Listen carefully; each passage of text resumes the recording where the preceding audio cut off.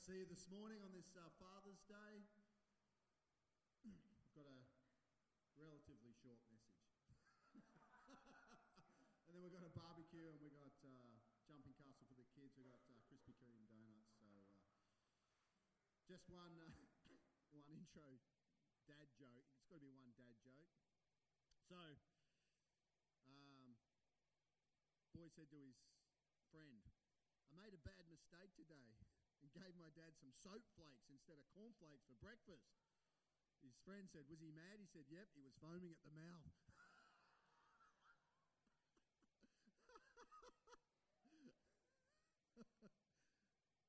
All right. So this morning's message is called Bringing Your A Game. Everyone say A Game. So your A game is when you're performing at your best. It's a combination of your physicality, whether you're playing a sport or an athlete or something like that. But it's more than just your physical strength, isn't it? As we've seen it at the Olympics. The A game is a combination of your training and physical level, but it also includes your psychological level, your emotional level, your mental level. It's a combination of all these things. When an athlete performs or a team performs at their combination of all these attributes. And if anyone see much of the Olympics over the last few weeks back, but anyone remember the 2016 Olympics?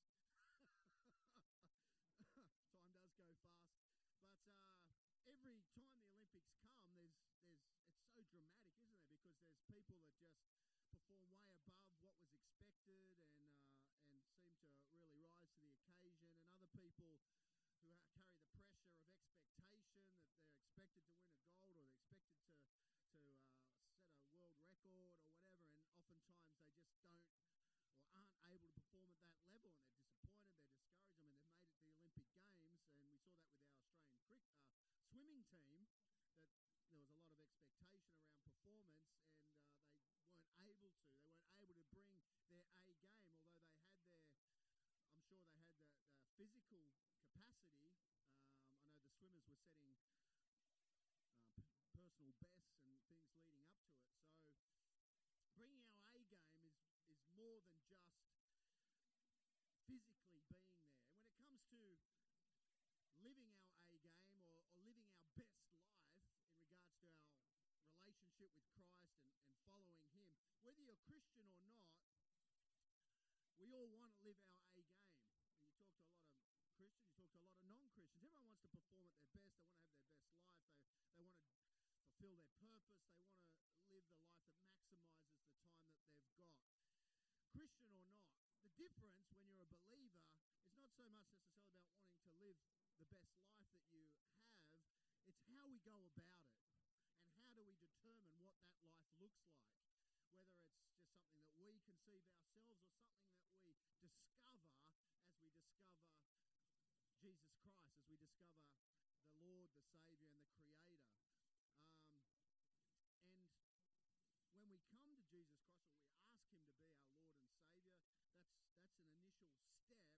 And the rest of our journey is discovering that relationship and learning to trust God in areas of our life where sometimes we feel like we know better. It's like, the old joke regarding, I think it was Mark Twain that said, when I was 18 years old, my father was an idiot. He didn't know anything. By the time I was 22, it's amazing how much he'd learnt in 4 years. And oftentimes when we follow Christ, we're reading the Word, but there's points where we think we know better than God. We think we know better than what the Word says we should do or how we should behave or the decisions we should make or the steps that we should make. And it all comes back to whether it's a teenager growing physically and naturally and learning through experience about how to navigate life, or our relationship with God as we grow in our understanding of God and His kingdom and His ways, learning to believe that what He says is actually the best thing for us. Now, the Bible makes it clear that that before we receive Jesus Christ, we all live, every person lives with themselves at the center of their universe. That everything really revolves around them. We're motivated first and foremost to get what we need and what we want. And we go about it in different ways. We approach it differently. Some people are aggressive and they'll just try and take it by force. That's what they want. They feel that's what they need, and they'll just go out and they will take it. They'll be aggressive. They might do whatever, but it's coming out of a compulsion, a need to want or to get the things that they feel that they need. Others will be really nice about it, really polite. They'll try and persuade people to do or to give them the things that they want or that they need. Others are passive aggressive. There's all different ways and methods that we approach life without Jesus Christ. And everyone behaves in different ways, uses different behaviors, different techniques, different strategies. But underneath it all is really a desire to get what we want or what we need. It's our approach to that. The Bible has a term for this. It has a few different interchangeable terms throughout the Word of God.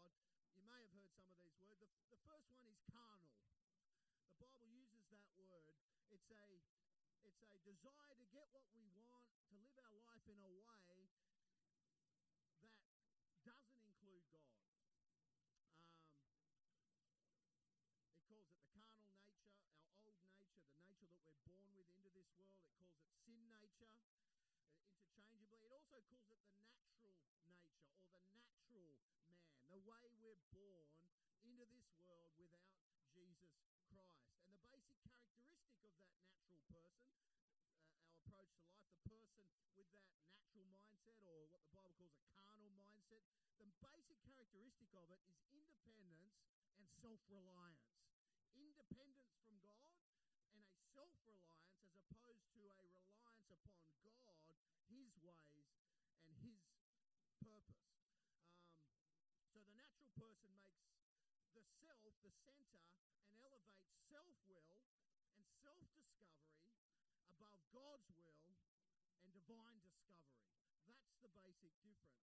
And when we accept Jesus Christ as our Lord and our Savior, the Bible says we are born again. That's the term that the Bible uses. Our spirit comes alive on the inside, and all of a sudden we are aware of the spirit realm. All of a sudden we're aware of God and His presence. Our spirit has come alive. Our heart is converted. And an affection for God is ignited in our heart. Whereas before, we might have been, some of us have been extremely antagonistic towards God and aggressively anti-God. Others are just ambivalent towards God. They don't really care whether He's there or not. But then Christ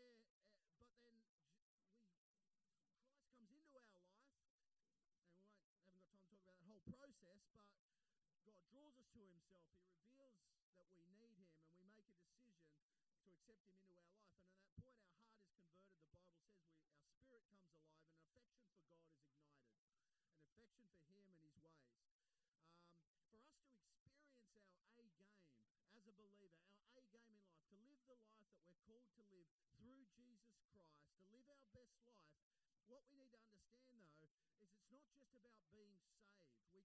We must be saved, the Bible says, but it also says that we must be transformed. When Christ comes into our life, we are born again and we are saved, and we are going to heaven through Christ's death upon the cross and His resurrection. But the transformation of our old nature, the capacity to follow Christ, to believe, to transform our world, comes through our accepting of and following of His ways and His directions. Here's an interesting thing. We can have our heart renewed by the work of Christ through the Holy Spirit. We're born again. We've got affection for God, for the things of God. Go to church. We might even tithe. We might do all these kind of things. We genuinely love God. Yet we can still, the Bible says, we can still have a natural mindset towards the way we live our life and the way we go about getting the things that we want. So yes, we go in heaven, we're born again. Yes, our heart's been transformed, but our approach What does carnal mean? I said at the beginning, it's an approach to life without God. And so, even though we've accepted Christ as our Lord and Saviour, the way we live our lives, the decisions that we make, and the way we decide, or the steps that we take, don't include God or His leading or His direction or anything to do with the Spirit of God. The Bible says that the person that is led by the Spirit is the Son of God. And so even though we're going to heaven and we love God, the transformation of actually allowing God into our world comes through the transforming of our thinking. That's what the Bible says in Romans 12:2 of the Amplified Version. It says this, "And do not be conformed to this world any longer with its superficial values and customs, but be transformed." Everyone say transformed. "And progressively changed." I love the Amplified Version. "As you mature spiritually." What's it saying? It's saying when we're born again, we're at a certain stage, just physically as we grow from being a baby and learning certain things, and we get older, we go from immaturity to maturity.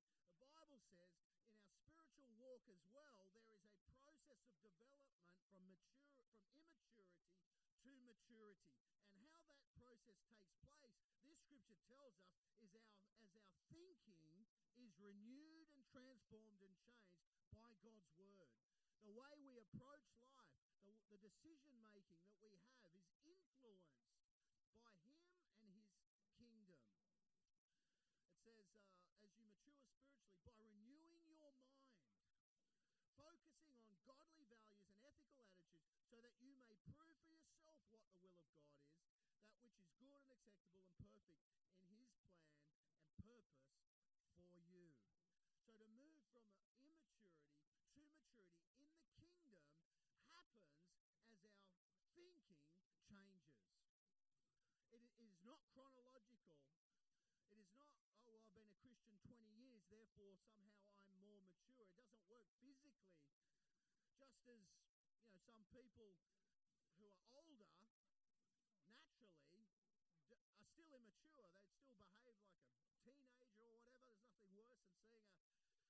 There's nothing worse than seeing a 50-year-old guy or a 48-year-old guy like me dressing up in the clothes that a 17-year-old wears. There's something wrong about it. Does anyone agree with me? I know if I try and look too trendy, my kids just go, "You are an idiot." I bought this shirt. It's Ruka. Who knows the brand Ruka? You guys obviously don't have teenagers.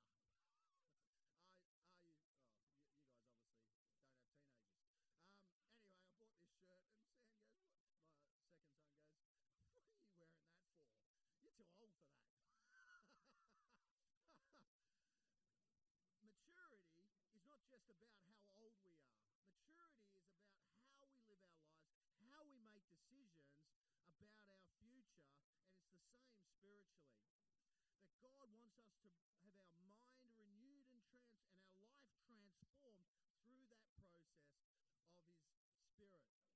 Romans 8:8 says this, "Those who are controlled by the sinful nature," again, that's that same word that could be interchanged with the carnal nature, the natural nature, our old nature, the old man. The Bible uses many interchangeable terms there, but it says those that are controlled by that old way, that natural mindset that excludes God in our decision making and our plans, cannot please God.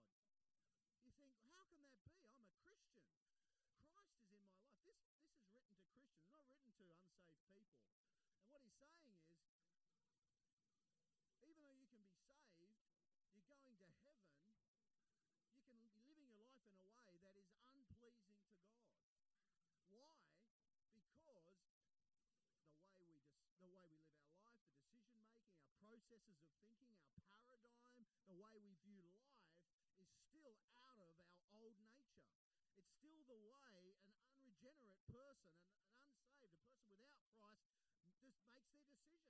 If the only difference between us and someone that doesn't know Christ is that we came out the front one day and asked Christ into our life, that's the beginning. It's not the end of the process. what God desires is that from that point on, our life begins to be transformed by the power of His Word, by the power of His Spirit, that we are becoming more and more like Christ every single day that we live upon this planet.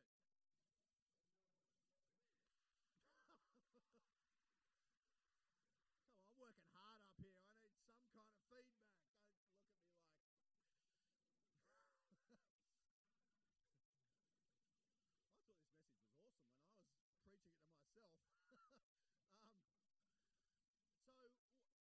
So what's the difference, and what is the element that God wants to change in our decision making and the way we approach life? And the Bible makes it clear when it says there that those that are controlled by the sinful nature, the old nature, the carnal nature, the natural nature can't please God. The reason is because the old nature, the basis for decision making, the basis for life, it all comes out of fear. When Adam and Eve were rejected God in Genesis, when they rejected God's way, when they rejected God's desire and purpose, they took the fruit, that whole process. And the Bible says sin entered the world and there was a separation between God and man. It says in Genesis 3:10, Adam said this, he said, I heard you in the garden and I was afraid. I heard you in the garden and I was it was at that point that fear entered the human psyche. And from that point on, the natural person, the carnal person, the person that lives without